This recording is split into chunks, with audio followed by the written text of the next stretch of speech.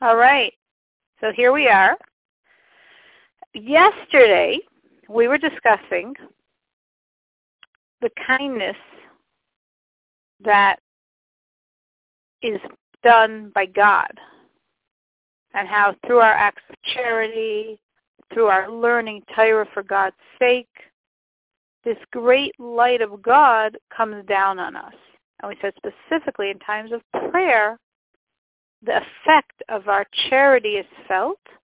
This great light of God comes down on us, and it will help us refine and remove the impurities and separate the godliness from the other stuff in our animal soul. And all of this is coming because, in essence, God's nature is kind. And even though God has the infinite nature of kindness and the infinite nature of judgment, but still the leaning is toward kindness. The leaning is toward compassion. And that's why our charity and acts of kindness to others elicits compassion for us, because God's nature is compassion. Now, our nature is also compassion. Why is our nature compassion? Because our souls are made in God's image. Our souls are in essence a piece of God itself. So since my soul is in essence God's energy, my soul's nature comes from God's attributes, and just as by God kindness prevails over judgment, so too my soul, called the daughter of the priest, the Kohen, because the nature of the priest is a spiritual energy of kindness. So my soul's nature is kindness, which means, in a practical way, a Jew by nature is a kind, compassionate person.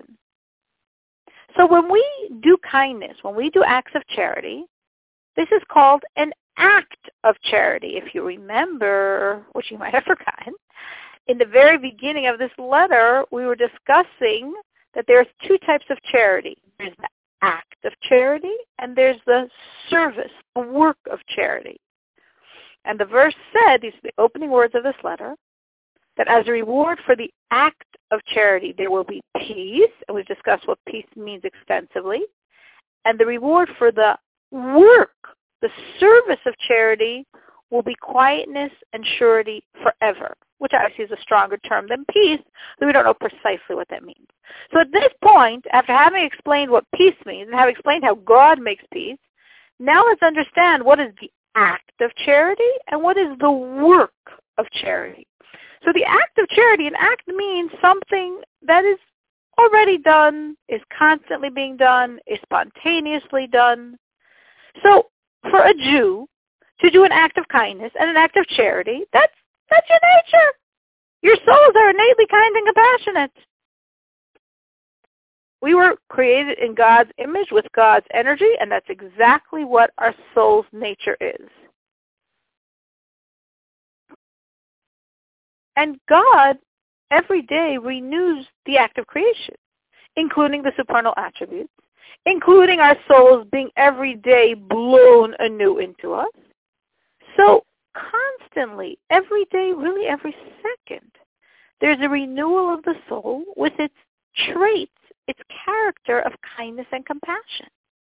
So when a Jew practices charity, or charity of course doesn't have to be money, when we act charitably to another person, when we act with kindness and compassion to another person, that's us being our normal selves. That's the act of charity, which creates peace. But then there's something more, which is the service, the avodah, the work of charity. What does service or work mean? It means something you're doing with enormous exertion. It means something contrary to your nature. Since it's contrary to your nature, that's why it requires so much work to do it. So you have to overcome your nature because this is God's will. Just as if one learns beyond his nature or prays beyond his nature. Of course, my soul naturally wants to pray. My soul naturally wants to learn. But there's a maximum limit. And when I say, no, that's not enough, I'm going for the max. I'm going beyond the limits. This is going against the nature of my very godly soul. And this takes tremendous exertion, tremendous effort.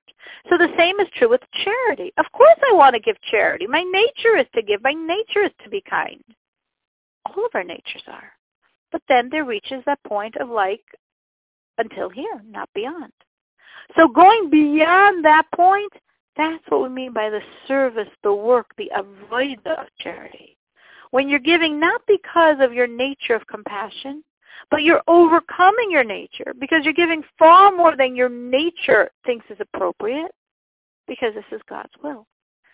And when we do that work, service, exertion of charity, that creates the blessing of this ultimate, as the verse is saying here, something that lasts forever. Right? That's how they said it. That was the language of the verse.